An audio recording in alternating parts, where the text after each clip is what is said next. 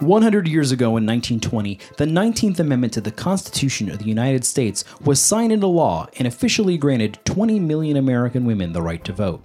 This mass expansion in voting rights was the result of generations of intense activism known as the women's suffrage movement that has had a lasting legacy on the continued fight for equality in America.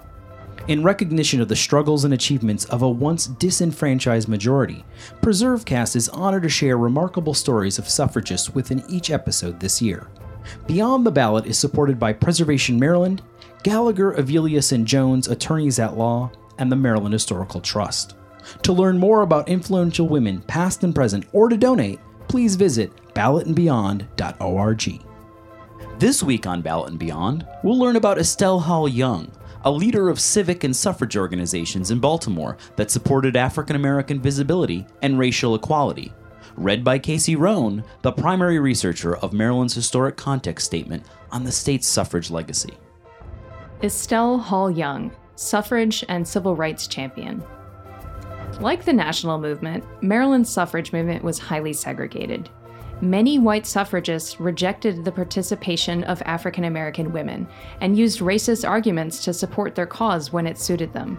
A typical case was that made by an officer of the Women's Suffrage League of Maryland in a 1919 letter to the Baltimore Sun that read, "Not only would women's suffrage give white control in these states a more permanent footing than now, but white supremacy will continue to grow."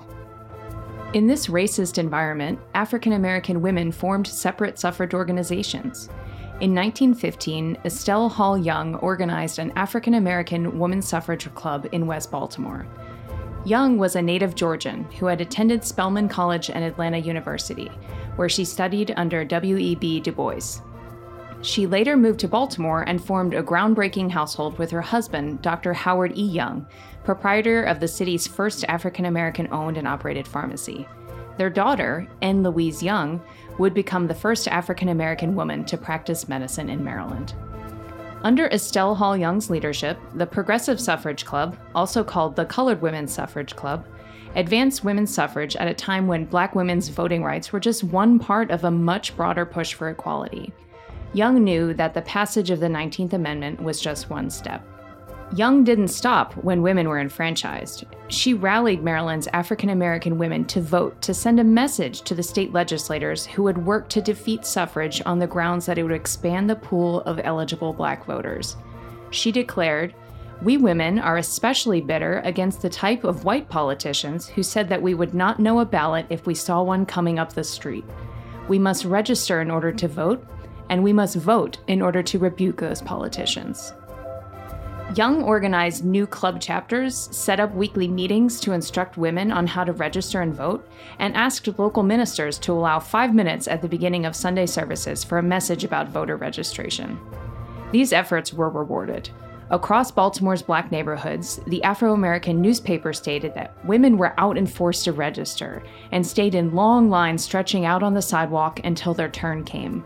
Old and young, beautiful and homely, they were there with bells on. Young and many of her fellow suffrage club members persisted in political and civic activism long after the passage of the 19th Amendment. Unlike white women, Black women still faced legal voting restrictions until the passage of the Voting Rights Act of 1965, which barred racially discriminatory voting practices.